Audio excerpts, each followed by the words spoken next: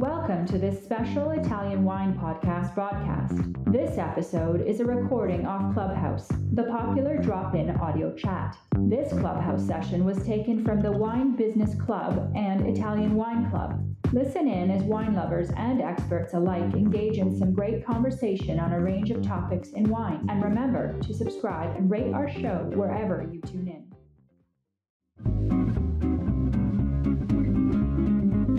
Hi everybody! Italian Wine Podcast celebrates its 4th anniversary this year, and we all love the great content they put out every day. Chin with Italian wine people has become a big part of our day, and the team in Verona needs to feel our love. Producing the show is not easy, folks. Herding all those hosts, getting the interviews, dropping the Clubhouse recordings, not to mention editing all the material. Let's give them a tangible fan hug with a contribution to all their costs. Head to ItalianWinePodcast.com and click donate to show your love.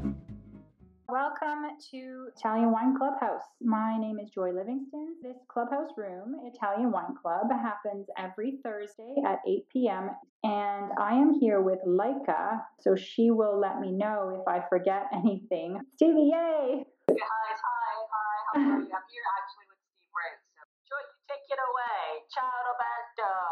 And congratulations, Ciro Pirone. Yes! Ciao. Ciao, ragazzi. Ciao a tutti. Okay, so shut up now. Joy, you take it away. All right. Listening in. All right, okay. So let me just start by saying that, the idea behind Ambassador's Corner is to give Italian wine ambassadors and wine lovers the opportunity to interview their favorite producers. And interviewees can ask producers questions to their heart's content, and then at the end of the discussion, listeners will be given a chance to ask questions and participate in the discussion. If you are an Italian wine ambassador in any way, this could be just a hardcore wine lover, and you have always wanted to interview a producer here in Italy, you can always just contact Laika through social media, at Ita Wine Podcast, or go to www.italianwinepodcast.com. And this session is recorded, and it will be released on the Italian Wine Podcast, probably on a Thursday, in the coming Thursdays. This is to reach more listeners, especially for those who can't participate because they're in some weird place around the world, time zones. So let me briefly introduce our guest host for this evening.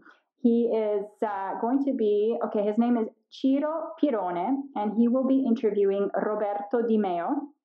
And I will let him go ahead and introduce Roberto when he's about to conduct his interview. But Ciro, he is the director of Italian wines for Horizon Beverage Company and a Vinitaly International Academy Italian wine ambassador. He grew up here in Italy. We're in Verona, of course, as you all possibly know.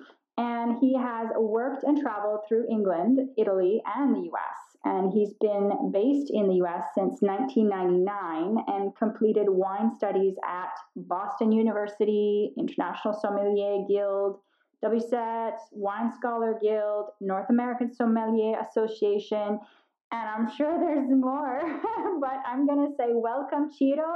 Thank you, Joy. Thank you, Stevie, Laika, and obviously Roberto for being here. Before I get going with the questions, obviously I want to introduce Roberto Di Meo.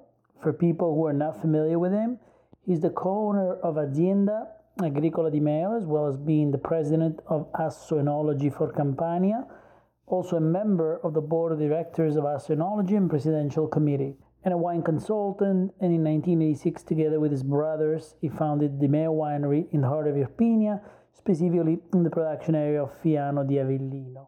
He is the enologist for the winery, as well as the sales director, and since the early 2000s has been conducting a variety of experimental projects in the area, more specifically aimed at the refinery of Irpinian white grape varieties, such as Fiano and Greco most importantly. Today, this production is called Linea del Tempo Di Meo. Together with his brother Generoso, for around 20 years, he's been an ambassador for the combination of art, photography, and wine in Irpinia, which is also something I've found very, very fascinating and together they've developed a sort of calendar which we'll also talk about. So, Roberto, how are you? Welcome, and are you ready? Yes, Ciro, I'm ready. Thank you. Wonderful. So the first question I wanted to ask you is an introductory question so that we can all get familiarized with the region you're in. Can you please give us an introduction in your own words, this very special place, at least to me, called Irpinia, and what everybody should know about it? Okay, Ciro, I'm sorry for all because my English is a pizza and mandolino style. And, I'm sorry for this. Let's start with some numbers. About 2,000 hectares dedicated to wine produce, a little less than 250 bottling companies, 1,000 wine growers, 3 DOCG wines which is added a large provincial DOP for a total of about 30 certified type and a little more than 275,000 hectoliters of wine produced. These are, in a short, the number that tell the Irpinia wine. Most of the pharma in these territories are very small. The vast majority of which have a production of less of 50,000 bottles per year.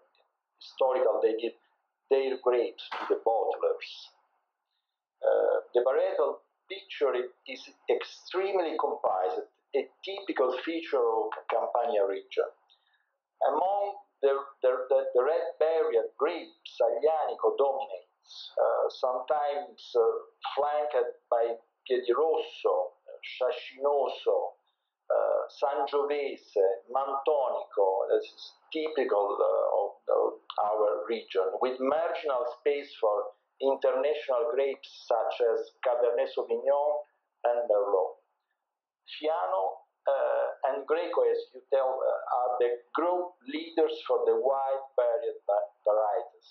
In the last year, the plots cultivated with foxtail, Falangina, and other rare cultivars such as Greco Musk have a significant increase.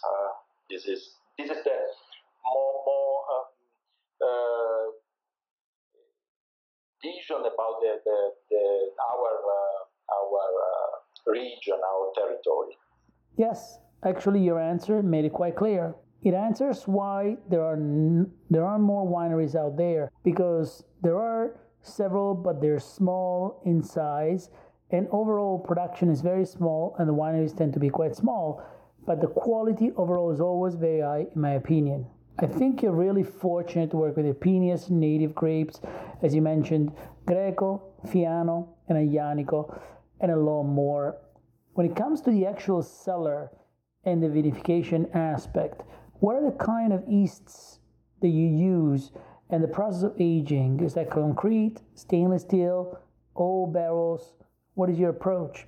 I use both. I use commercial yeast, tested and safe, which absolutely respect the varietal aspect of the different grape varieties, and a native yeast selected in my wine arts in collaboration with the University of Portici.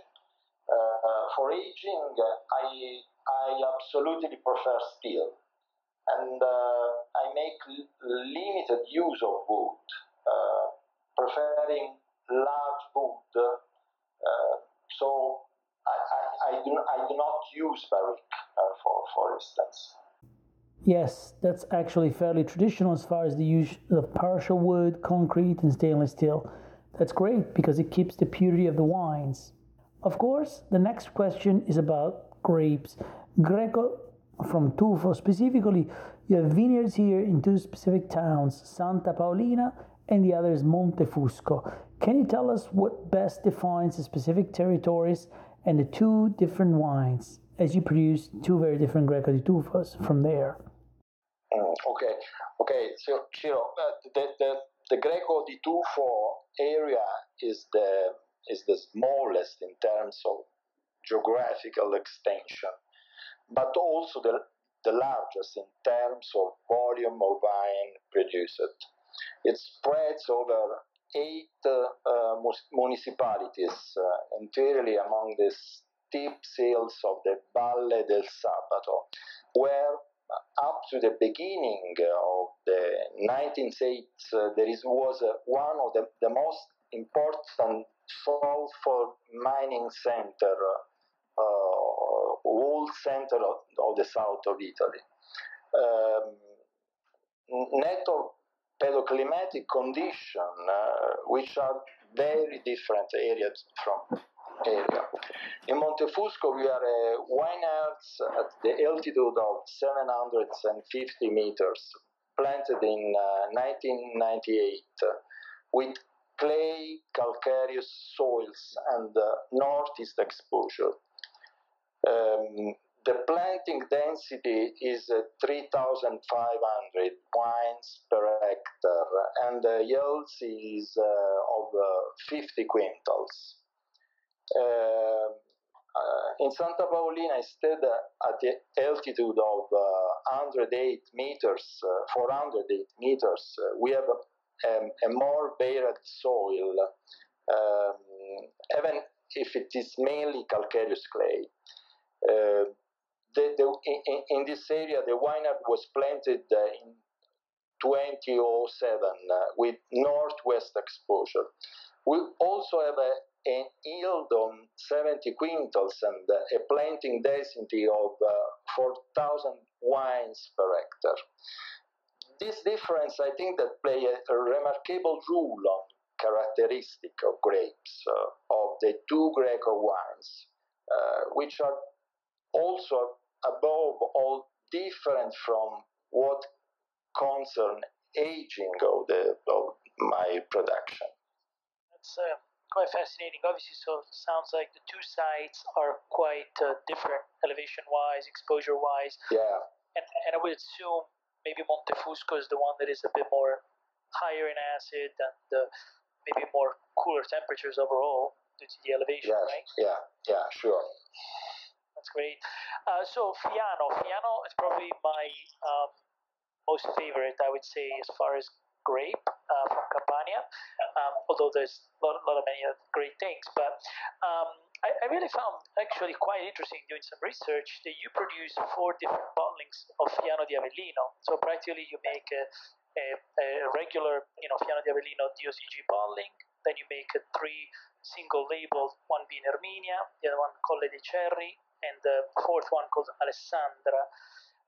Now, what is the main, is the main distinction between one another, given maybe by the actual rootstock of the vines or the clone/biotype selection that you use, or is it more, or are they more the product of a zoning? Okay. I think that both play an important role. With a lot of patience, it's possible to get a very high variety both in the vineyards and in the winery. So I think it is possible to obtain a very different result in terms of final product. This is certainly one of the aspects that I am most passionate and winemaker. In order to do this, it's necessary to study very deeply the territory and to have the possibility to isolate crews, to parcel out and keep preserves. And sure, it does take a lot of effort. I can imagine. So what are the names of the wines? Are they dedicated to somebody specifically? Is there a meaning behind? I assume there is. The name of the wine is related to family.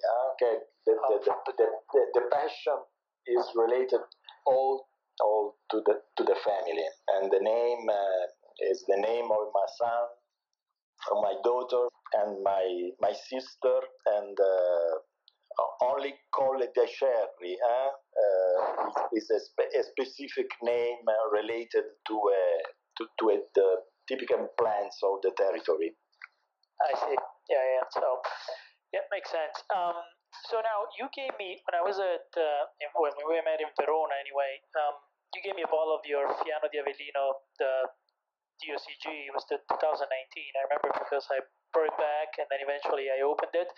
And I feel like I was really fortunate to taste the wine, and I found the bottle to be truly inspirational.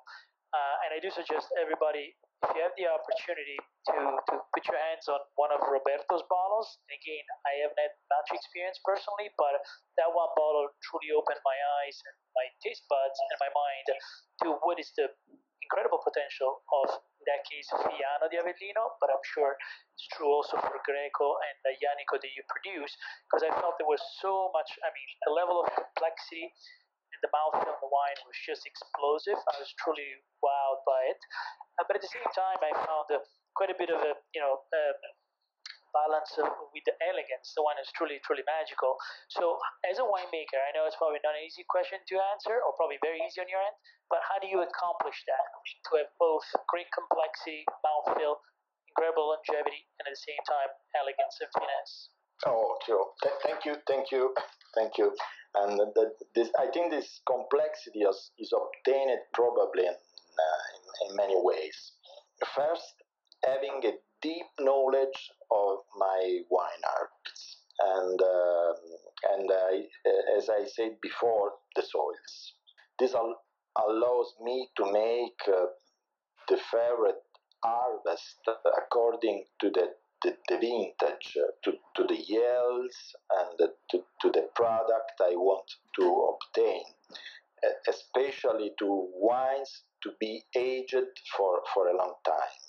I also make an ample use of the fine lees and must in order to preserve, protect, and exalt varietal aromas, thus obtaining at the same time fatness, balance, and thickness in wines.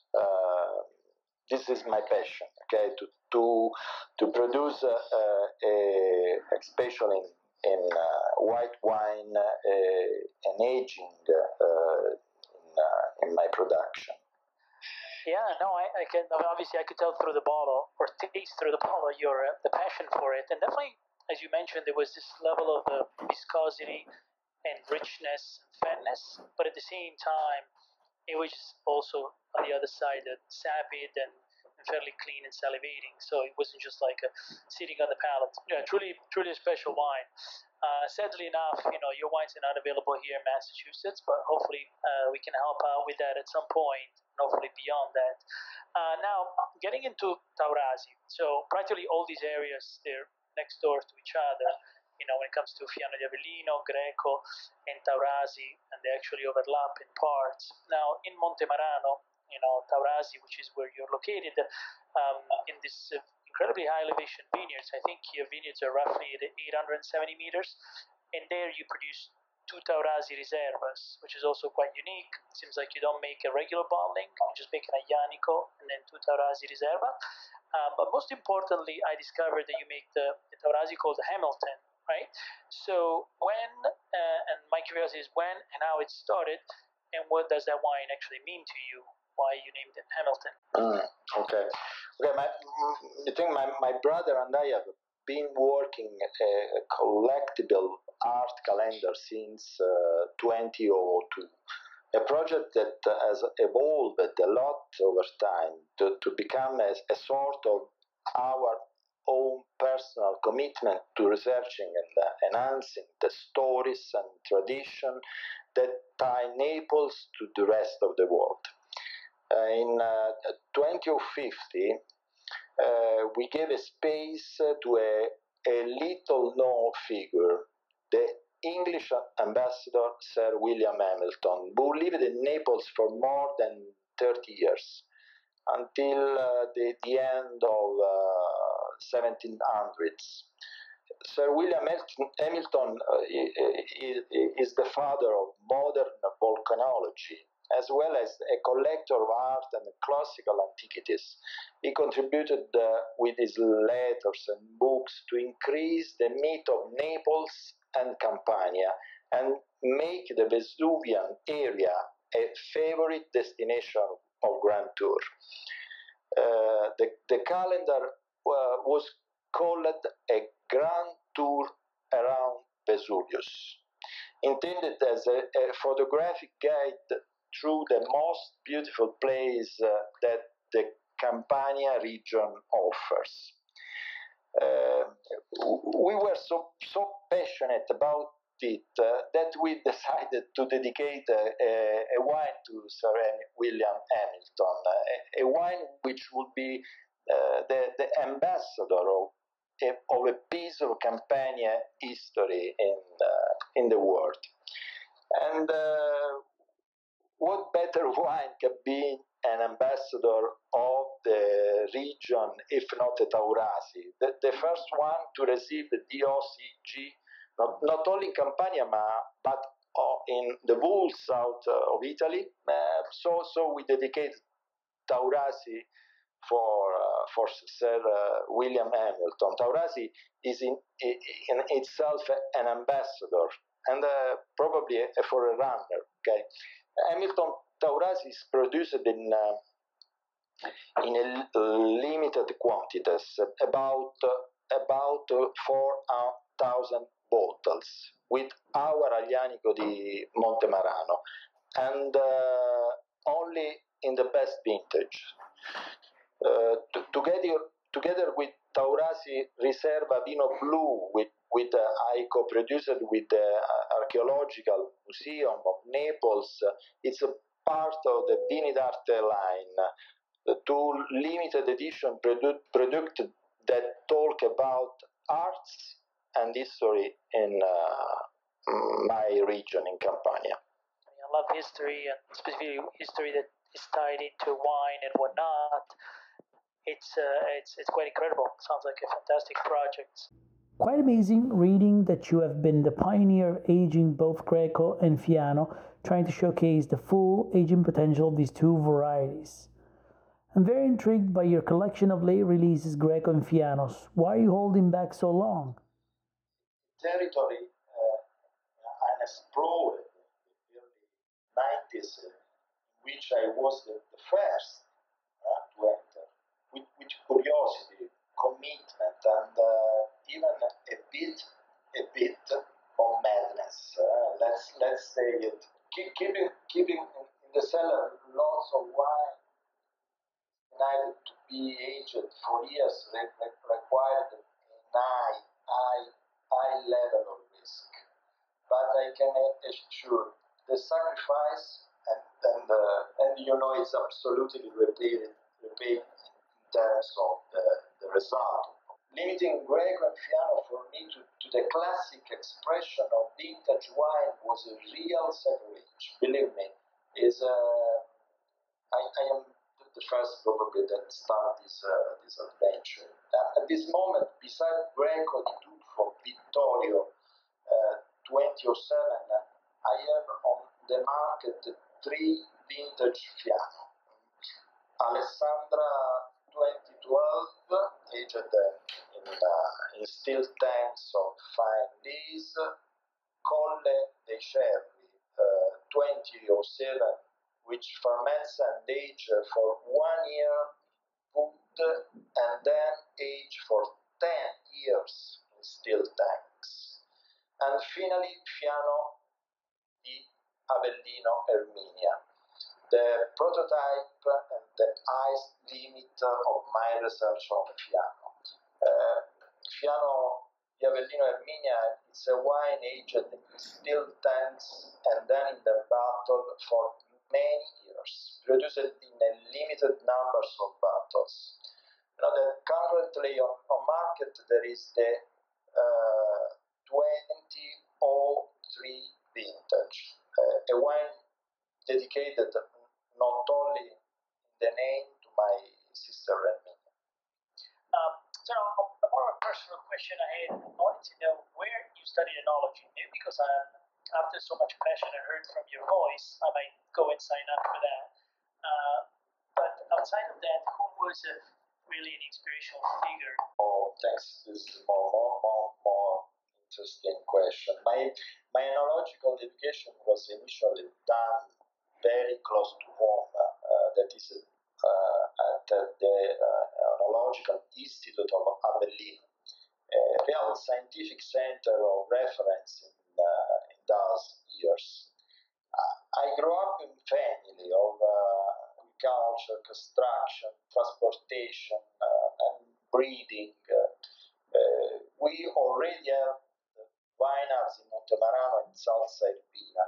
And since I was a child, I had a strong interest towards this world rather than other fields managed by my family. I think that there are two inspiring figures along my path. The first one is a farmers who used to manage our wines in Montemarano. Santuccio, the name of this man is Santuccio. When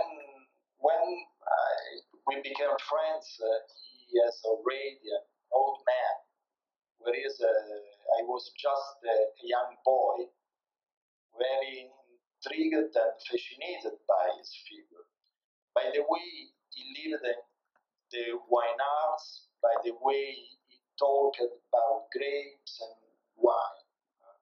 In the years to come, having perceived a sincere interest in me, with great passion, he tried to transfer all the peasant knowledge from the vineyards to the cellar, and I keep an affectionate, a real memory of it.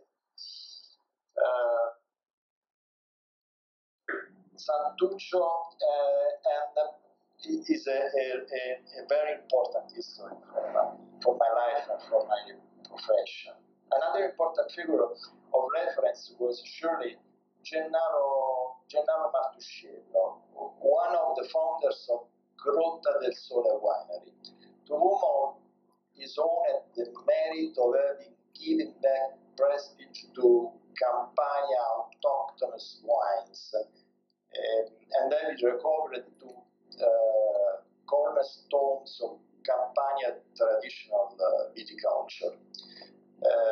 When I was just a beginner, he was my teacher in the field, and beside that we had a sincere and strong friendship. I think that these two men are probably the men that give a most important inspiration in my work, my job. Your calendar has been a great work of art and culture, connecting Naples' history to other great world capitals. What city did you select for the 2021, and what ties it to Naples? The city chosen from this new edition of calendar is Turin. After delving into the ties between Naples and various European capitals since the last year, also due to the pandemic and the consequent difficult to moving, we have returned to Italy to explore the history that links Naples to the Florentine Renaissance. In calendar 2022, on the other hand, the Neapolitan city will dialogue with the Savoy capital of Risorgimento, two cities, both former capitals that have managed to change and react to loss of importance and centrality, always capable to revive different but yet in continuity with their own traditions. Thank you. All right. Thank you so much, both of you. That was awesome. So we're going to open up to the floor now if anybody has any questions. I think we've got Jacopo and Lan, and we've got a lot of Italian wine ambassadors here in the room as well. So please take the opportunity to ask the questions. Ciao, Lan. Hey, Laika. Ciao, Ciro. Ciao, Roberto. And I've got one question for Roberto, actually, about the wine styles. So, I don't know whether Roberto has plans to expand his territory into other regions of Italy, because like now everybody is talking about the trendy regions such as Etna. And have you ever thought about expanding into other regions of Italy for planting other native grape varieties, or you want just to keep your focus in the Campania region? Only autochthonous wine, not from Etna. I guess Roberto is a campanilista. He'll stick with with European. Yeah, which makes sense. But yeah, no, I think in the case of Roberto, the question you asked, some producers do that. They migrate to other areas. Although it's mostly, I think, north and south, from what I see anyway, the commercial side. I think from south migrating to north is not so much common. All right, so if we have no more questions, if there's anybody else, speak now or forever hold your peace, because I will go ahead and thank Ciro and Roberto for this amazing interview. And Stevie, I don't know if you're still there. Come back. I hope everything is great over there in New York. And from Laika and I, we wish you the best. Thank you for the interview, and thank you everyone for listening. Of course, we'll be back next Thursday. Thank you, everybody. Thank you. Bye, guys. Bye. Listen to the Italian Wine Podcast wherever you get your podcasts. We're on SoundCloud, Apple Podcasts, Spotify, Himalaya FM, and more. Don't forget to subscribe and rate the show. If you enjoy listening, please consider donating through ItalianWinePodcast.com. Any amount helps cover equipment, production, and publication costs. Until next time, cin cin.